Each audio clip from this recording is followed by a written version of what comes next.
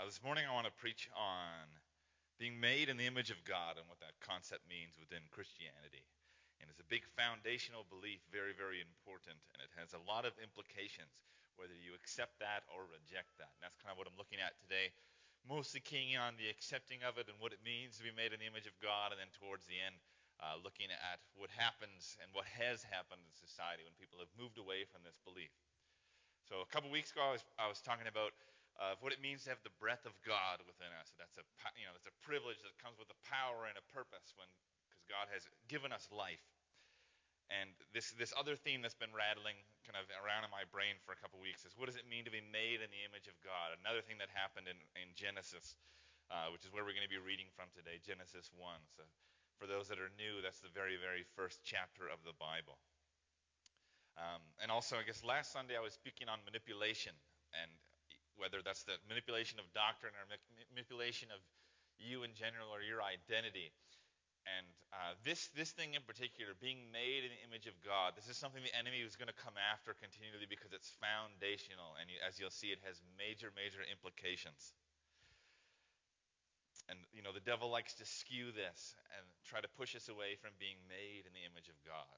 And first of all, just to define what that term means, a synonym for that, and it's used in Scripture continually, would be made in God's likeness. We're made to be like God, or made in His image. So we're made to be like God in some fashion. And there's a bit of a mystery there because we haven't seen God in His fullness. When we get to heaven, and we get to hang out with Him, we'll kind of understand completely of how He's made us. But there's also other things that we can that are kind of delineated in Scripture, and we can figure out how we're made in the image of God. So it'd be Genesis 1:26 through 31. So towards the end of that first chapter. And just for some context, if you're not familiar with this chapter, this is the creation story. It's all the verses before of how God is speaking creation into existence, speaking light and making the sun, the moon, and plants and animals. Animals I think are made on the sixth day, same as humans here. But this is the very last day that He's creating. Of course, the seventh day He rests. On the sixth day here, which we're getting into, this is when He makes human beings. So starting in verse 26. Then God said, "Let us make human beings in our image, to be like us. They will reign over the fish in the sea, the birds in the sky, the livestock, all the wild animals on the earth, the small animals that scurry along the ground." So God created human beings in His own image. In the image of God He created them. Male and female He created them. Then God blessed them and said, "Be fruitful and multiply. Fill the earth and govern it. Reign over the fish in the sea, the birds in the sky, and all the animals that scurry along the ground." Then God said, "Look, I have given you every seed-bearing plant throughout the earth and all the fruit trees for your food. And I've given every green plant as food for all the wild animals, the birds in the sky, and the small animals that scurry along the ground, everything that has life." And that is what happened. Then God looked over all that He had made, and He saw that it was very good. And evening passed and morning came, marking the sixth day. So the key verse that's in there is verse 27, saying, so God created human beings in His own image. In the image of God He created them, male and female He created them. So we're going to look at some of the implications. What does it mean to be made in the image of God? So first of all, it means we have extraordinary value. Extraordinary value. C.S. Lewis is a famous Christian writer of both fiction and nonfiction. Probably most famous work would be the Chronicles of Narnia, but also does a lot of theological work, quite the academic guy. In his book, The Weight of Glory, he says that there are no ordinary people. You have never met a mere mortal. It's because, as we're made in the image of God, we're not ordinary, but rather extraordinary. And all human life is sacred. Psalm 139, verse 14 says, "We are beautifully and wonderfully made." Ephesians 2:10 says that we are God's masterpiece. And I need to articulate that we don't have the image of God, we are the image of God. Meaning our very essence as human beings is the fact that we are a representation of God and what He is like. And because God is love and we are a reflection of His image and a reflection of Him, we are therefore the objects of God's affection. the ones that he loves. We are created to be loved by God, made for a relationship with him. And because God never changes, his love for us never changes. As we're this reflection and the result of his love. That means our value is inherent, meaning it is a foundational aspect of our humanity and it can never be changed. We can never lose our value to God. God will never stop loving us. Even though as humans we've walked away from God, we've marred that image and said we weren't going to be like him, and we've rejected that and rejected our origin. And sometimes we've been such a poor demonstration and a representation of what God is like, our value still stays the same. The Apostle Paul knew this. He was somebody that greatly would have marred the image of God that's on his life, because he spent a lot of his time early on actually hunting down Christians and sending them to their deaths.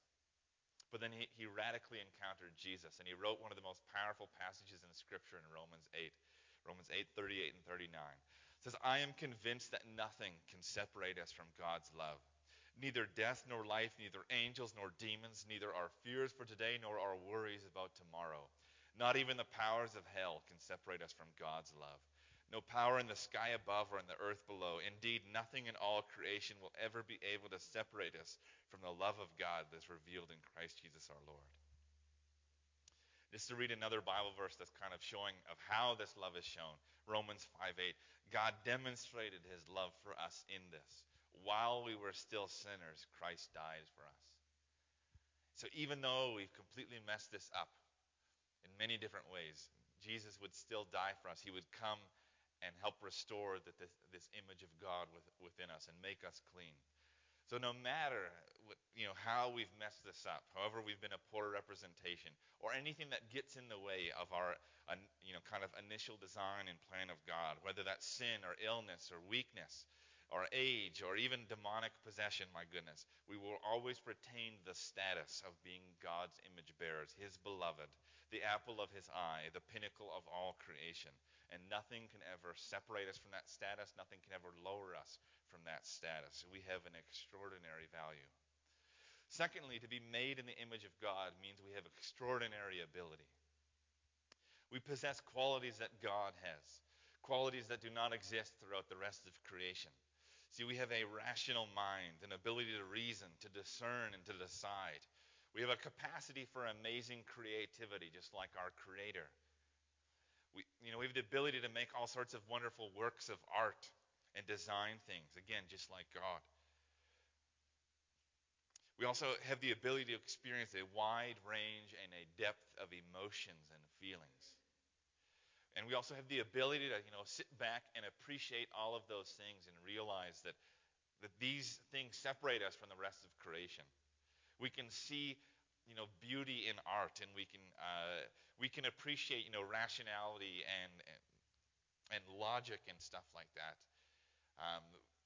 We can appreciate emotions and experience the power of them. We also have this ability to recognize God's glory. It's another thing that separates us from creation. We can see God's glory all over the place and the amazing works that God has done and thank him for it. And of course, most importantly, the most amazing ability we have is the ability to have a relationship with God, to give and receive love. And again, these are qualities that separate us from all of creation. Another big concept is we are made in God's image, and God is a spirit. John 4:24. For God is a spirit, so those who worship him must worship in spirit and truth. So because God is a spirit and we've been made in the image of God, we are also created with spiritual properties. We are spiritual beings. And so that means we get to connect with God on a spiritual level. Again, that separates us from the rest of creation. We get to interact with the spiritual world, and we have a capacity for spiritual gifts and for God's Spirit to move through us and do amazing things. God can move through us miraculously. You don't see, a bunch of cows in the field having a healing service anytime. This God will work through us because we're the pinnacle of his creation. We have his, breath in our lungs. We have his very spirit within us. We're made in his image. John 14:12 through 14 says this. I tell you the truth, Anyone that believes in me will do the same works I have done. This is Jesus talking, by the way. And even greater works, because I am going to be with the Father. You can ask for anything in my name, and I will do it, so that the Son can bring glory to the Father. Yes, ask me for anything in my name, and I will do it. Another thing is, another spiritual thing we do is we pray, and God can answer those prayers. And again, the miraculous can happen. And as we were talking about 2 weeks ago, that breath that's in our lungs, God's breath is in our lungs, and so that breath has power, and so our words have power. Again, it's exemplified in the Bible that God's word had power. He spoke creation into existence, and so He has also made us in His image, so our words also have power. We're like a representation of what God is like. We're a reflection of that. Proverbs 18:21, the tongue has the power of life and death. We can speak life or we can speak death. Our words have far more power than the noises the rest of creation makes. Honestly, we could probably go on this category for a long time, but I'm just going to go on to point 3 here. But again, we have extraordinary abilities that set us apart from all of creation because we're made in the image of God. The third thing that we have, when we're created in the image of God, and we know that we're made in God's likeness and we reflect who He is we have extraordinary purpose. To go back to Genesis 1. Then God said, let us make human beings in our image and to be like us. They will reign over the fish in the sea, the birds in the sky, the livestock, all the wild animals on the earth, and the small animals that scurry along the ground. So God created human beings in His own image. In the image of God, He created them. Male and female, He created them. Then God blessed them and said, be fruitful and multiply. Fill the earth and govern it. Reign over the fish in the sea, the birds in the sky, and the animals that scurry along the ground. So since God is the King of Kings and the Lord of Lords, He's the ruler of the universe, and we're made to be like Him. We're His kids, His beloved. We are also born to rule and reign and have authority. And God has given us authority and dominion over everything else that's here on this earth, all the other creatures of the earth. We're the top of the food chain, and we're the governors and the protectors and the caretakers of them all. We've also been tasked with the command of being fruitful and multiplying. And that's in every which way. That's a big theme throughout Scripture. Whatever God has given us, we are called to expand it and grow it. So physically, obviously, that looks like having babies, but there's more than that. It's just like that we can also expand His kingdom via evangelism, get more people into the kingdom of God. We can expand His kingdom with growing our talents and our skills that God has given us. We can expand the kingdom, by spreading His love. Matthew 28:18 to 20. This is the Great Commission. This is Jesus giving His disciples, a mission, a purpose. And He says, I've been given all authority in heaven and on earth. Therefore, go and make disciples of all nations, baptizing them in the name of the Father and the Son and the Holy Spirit.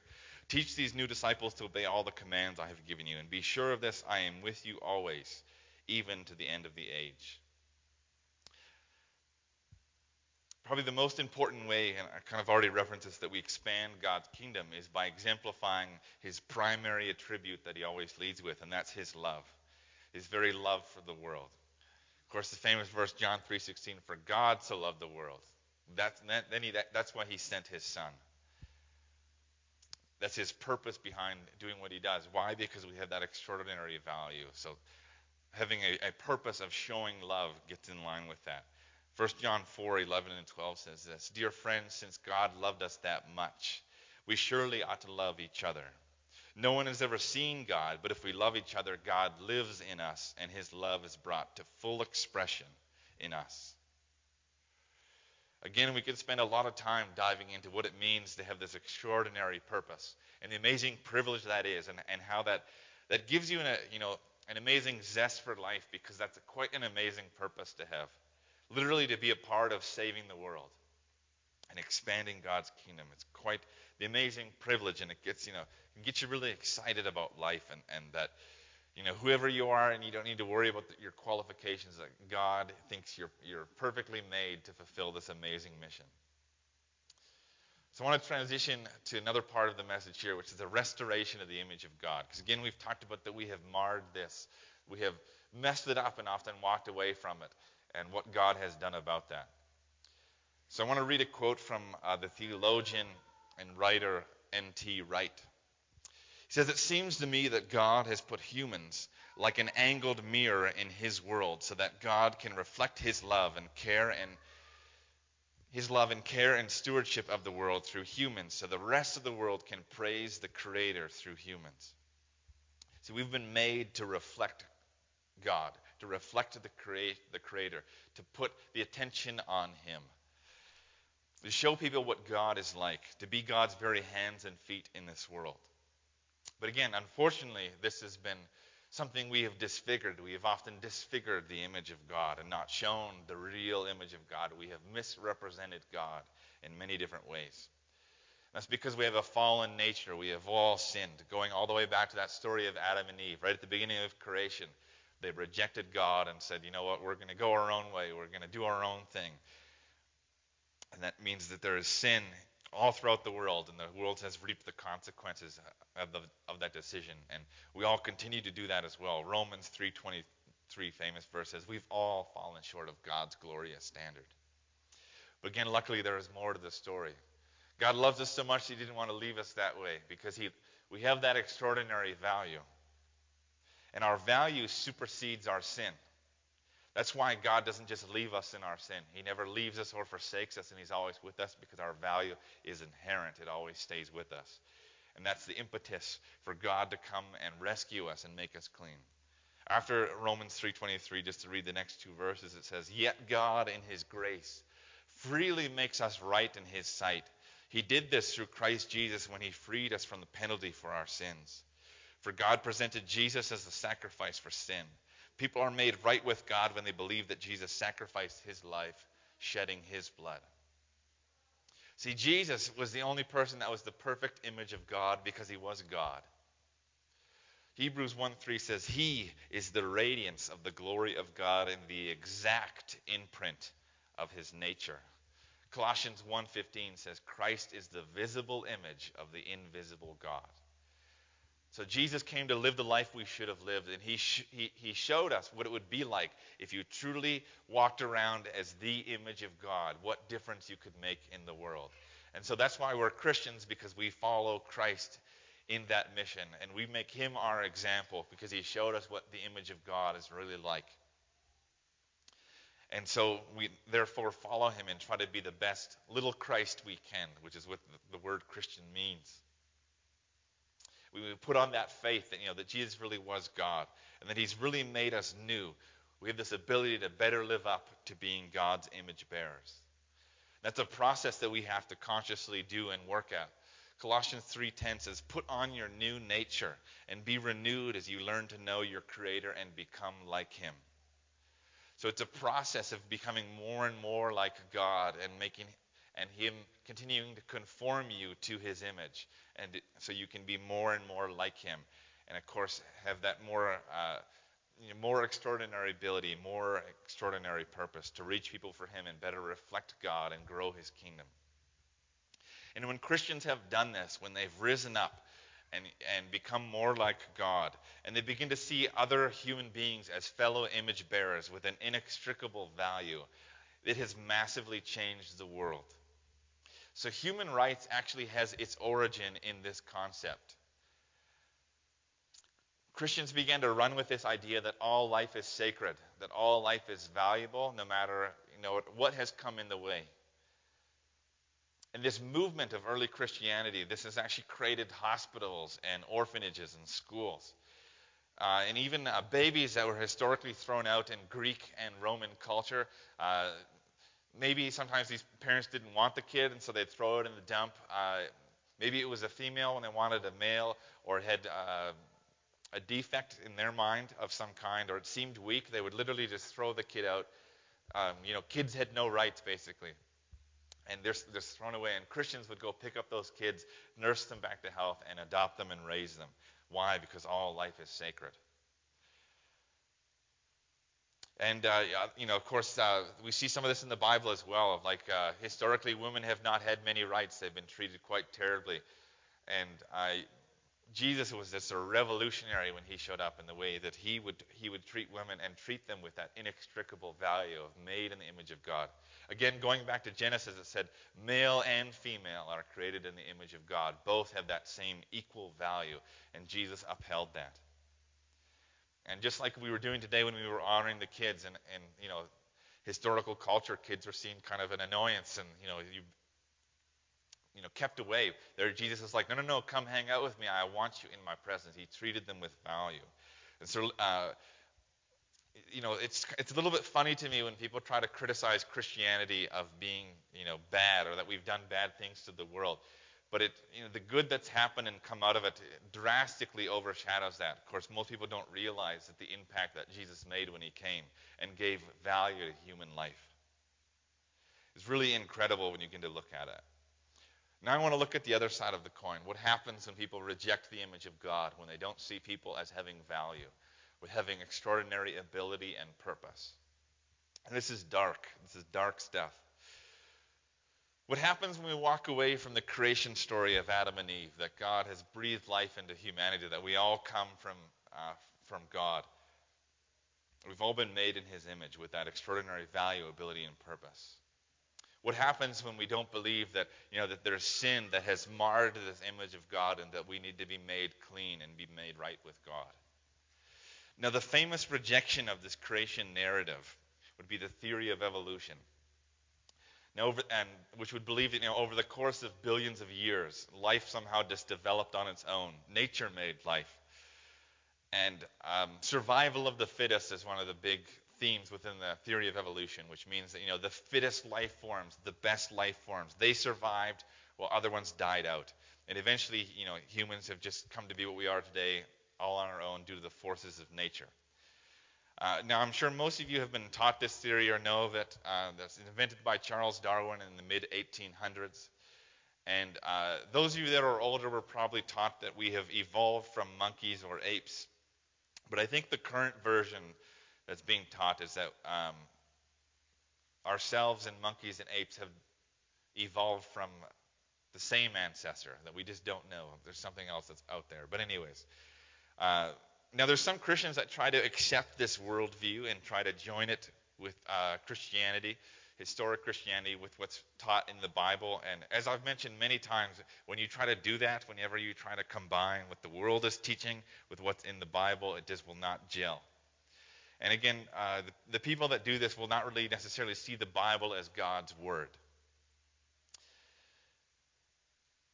And if you believe that that God created this through this process of trial and error, essentially, and it took him billions of years, and he got it wrong many, many times, and a bunch of his original creations all died out before he finally got it right, and then said, this is the image of God finally. That really makes God look like a powerless idiot, honestly.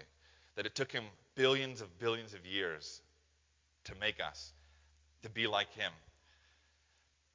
And it also means that if we believe that we've evolved and nature has evolved us and it continues to evolve us, that would mean that the image of God is constantly changing, which does not fly with the fact that God is unchanging and we're supposed to be reflecting that nature. Malachi 3:6 drops the bomb on this one. For I, the Lord, do not change. Hebrews 13:8, Jesus Christ is the same yesterday, today, and forever. Now, minor things about humans have definitely changed, or animals, over time. Kind of what you would refer to as microevolution.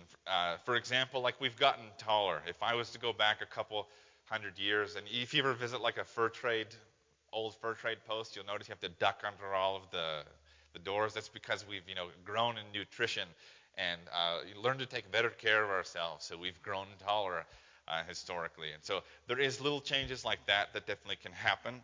But of course, these massive jumps, which there still is no proof for today, that does not fly with Christianity, that we've just, or honestly science at this point either, that we've just, made jumps from being, from a fish to a land animal to a human. And then again, that image of God has changed. And going back to the, Genesis 1, on that sixth day when God is creating humans, Genesis 1:31 says, God looked over all that he had made, and he saw that it was very good. In evening passed and morning came, marking the sixth day. And of course, the seventh day, he realizes creation is so good that he rests. So God is able to see that his work, when he was done, was very good. He was pleased with it, said it was completed. So much so he took the next day off. So if now we argue that we weren't actually really done there, that we had to evolve further and be created further, that means that God lied there when he said this is very good. So we're calling God a liar when we said no, we still had to evolve more. Saying that his work wasn't actually very good, that he shouldn't have rested because there was more work to be done. So just a few more implications that happen when you accept this worldview. So of course, humanity loses its extreme and extraordinary, features that we've been talking about. Rather than being beautifully and wonderfully made and designed very intimately, where, this is the results of an accident made by the blind forces of nature. Where then is really our value? It lowers us from being the very pinnacle of God's creation, the apple of his eye, his beloved, to really just another animal. All these inexplicable, divinely created, qualities that we have, there's still really no answer of where those could have come from.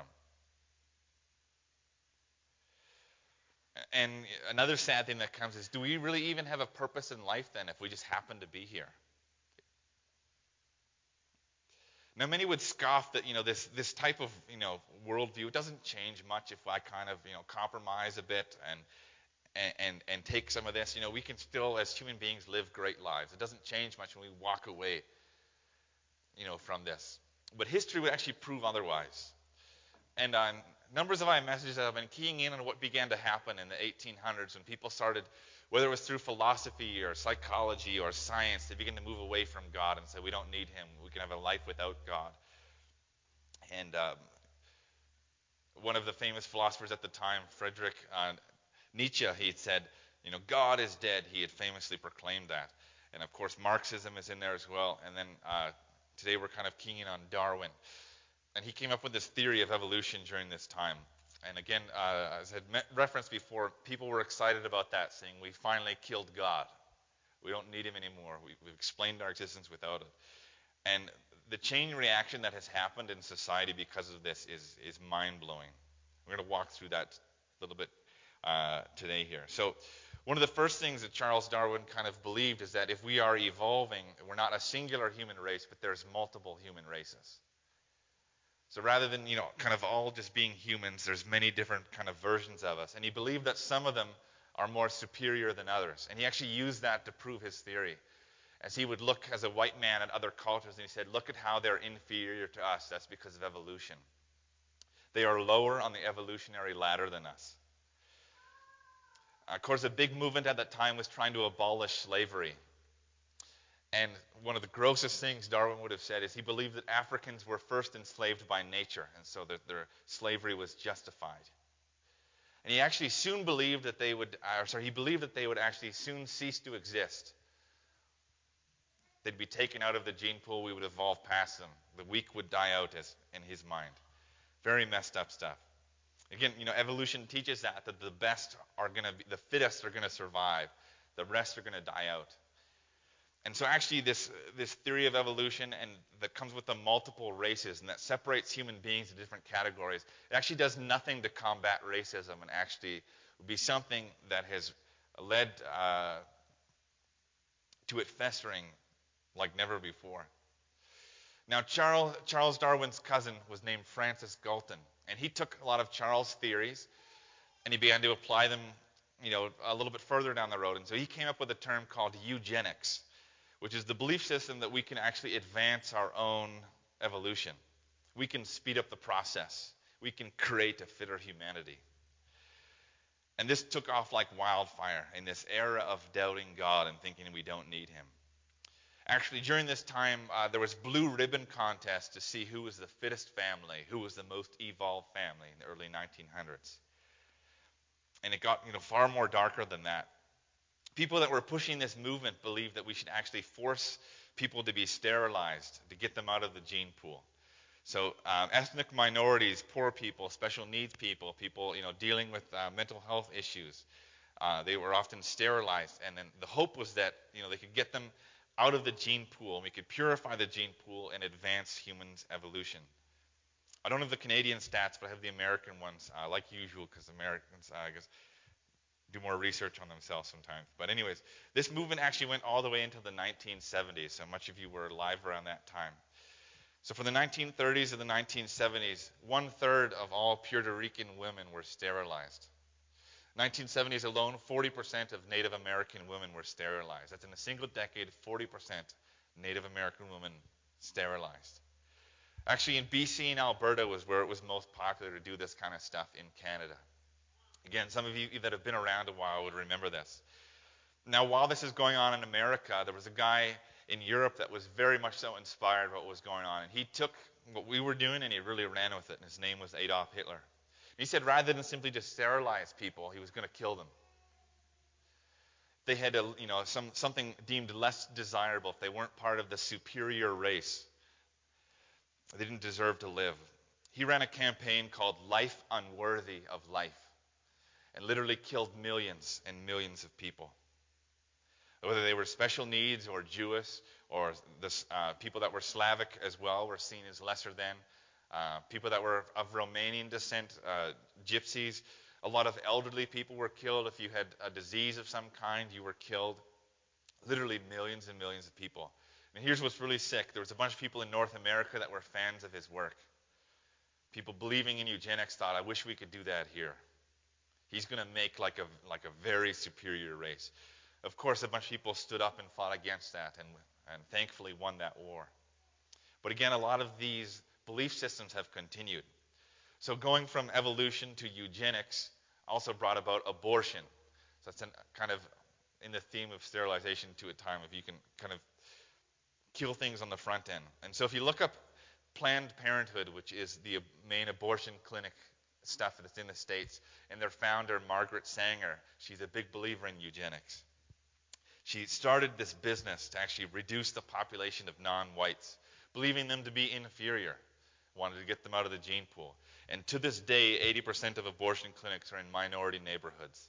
And literally tens of millions of non-white babies have been killed since then. It's actually the number one leading cause of death. It's worth noting that during this time, many Christians have gone along with all of these movements, evolution, eugenics, abortion. And they've walked away from humanity's inextricable value and ability and purpose and saw that some life was not worthy of life. Which Christians were those? As I've keyed on many times in my message, the ones that walked away from the Bible being the Word of God, the non-evangelicals, the ones that would deem themselves liberal Christians, a Christianity with more liberty, or progressive Christians, meaning a Christianity that is evolved. And oftentimes it comes down to that there's this pressure to fit in, that we need to change to be more relevant, to reach people. And they thought, it's no big deal to compromise on, some of these other teachings in the Bible. We'll just believe in heaven and Jesus loves us, and a lot of other stuff we just push to the side. And whenever that goes on, it completely and utterly distorts Christianity and leads to a gross cascade of evil. What was kind of mind-blowing to me is how many Christians, as I was reading about this, would actually feel that the ends justified the means. They believed that they could, kill off a bunch of these different people or sterilize them. We could eradicate sicknesses or illnesses and, improve the gene pool. And that was just mind-blowing to me that some people fell into that trap. I just want to wind down here with the verse from Romans 1. It spells out the mindset. What happens to people when they abandon God's ways? When we walk away from His worldview and what Scripture teaches us. And, you'll see what happens as it just gets worse and worse. And when you believe that you know better than God, that you can do a better job, than Him at life or, making humans better and all that kind of stuff, it really creates terrible, terrible chaos. To the point where you become that prideful, God will actually have to leave you to your pride and leave you in the mess that you've created. So Romans 1:28 through 32. Since they thought it foolish to acknowledge God, He abandoned them to their foolish thinking and let them do things that should never be done. Their lives became full of every kind of wickedness, sin, greed, hate, envy, murder, quarreling, deception, malicious behavior, and gossip. They are backstabbers, haters of God, insolent, proud, and boastful. They invent new ways of sinning and they disobey their parents. They refuse to understand, break their promises, are heartless, have no mercy, and they know God's justice requires that that those who do those things deserve to die, yet they do them anyway. Worse yet, they encourage others to do them too. That's something that's very sad, I think, when people often walk away from historic Christianity and they walk away from good theology, and things begin to cascade and change in their life, and then they turn around and say, "You should follow me too." God is really not like that. Now, to switch to a more positive feel, the famous reformer Martin Luther, as he was receiving revelation from God, he said, "If we truly begin to understand the first two words of the Lord's Prayer, the rest of our Christian walk will fall into place." Those first two words are "Our Father." If you acknowledge the fact that God is our Father, He is our parent, our origin, the one whose very image we carry, whose traits we carry, that He's the one that's going to guide us and correct us and discipline us, and that He knows better than us. If we line up to that and really make God our Father, it will change our life and will make us the best version of humanity we can be. And furthermore, when we see that He's not just my Father, but He's other people's fathers as well, that He's our Father, that just as I'm the beloved of God, everybody else is the beloved of God as well, and loved and has this extraordinary value and ability and purpose, that changes the world. That is the best version of Christianity, when we believe that we're all part of the same family. And we need to treat each other like brothers and sisters, as the New Testament continually teaches. So I hope this message is showing you that it's important that we hold on to this concept, that we are made in the very image of God. And when we refuse to put our trust in Him and don't believe that and don't lean into that, and we come up with alternate ways to understand ourselves and get our identity and explain the world around us, it only leads to bad things.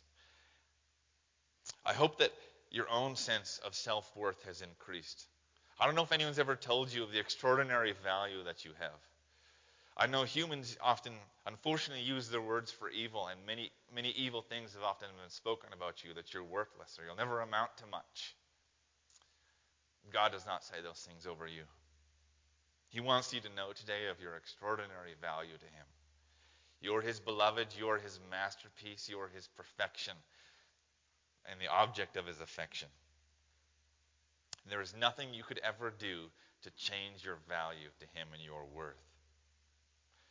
Some of you might think, that you're not all that talented, that you can't, ever amount to much. And God says, "No, I have given you all sorts of extraordinary abilities because you are made in my image." God is all powerful, and He's given us different aspects of that power to do change in this world. And so even though your skills and your talents and your abilities might not be the same as someone else, they're just as needed, just as valued. And God loves that you have those, and He's given you for them for a purpose. Some of you might not think you have much of a purpose here on this earth, not much of a reason to live, but God says you have an extraordinary purpose. He literally welcomes you into His mission to save the world. Basically, kind of the closest thing to real superheroes that are out there. We're a part of God's wonderful mission of saving the world. And He believes you can do it, and He has faith in you, as we have faith in Him. So we have an extraordinary value, an extraordinary ability, an extraordinary purpose, because we are made in the very image of God. We are made in His likeness. And may we remember in every interaction that we have with other human beings that they too are made in the image of God. They are made to be like Him. They have an extraordinary value that we can never comprehend. They are capable of extraordinary abilities that we can never fathom. And they have a purpose far beyond what we could ever understand and wrap our heads around. May we treat them accordingly. I'll end with this, Matthew 25:40. "Truly I tell you, whatever you did for one of the least of these brothers and sisters of mine, you did for me." This is Jesus talking. Whatever you do to the least of society, you do to Jesus. And so that's why it grieves Jesus' heart terribly when we've done so much evil, when we've misconstrued the image of God, when we've not seen people as being made in God's likeness and having that value. Because whatever we've done to them, we've done to Jesus, because we're all part of one body in Christ. We're all one family. So I want to end in prayer here.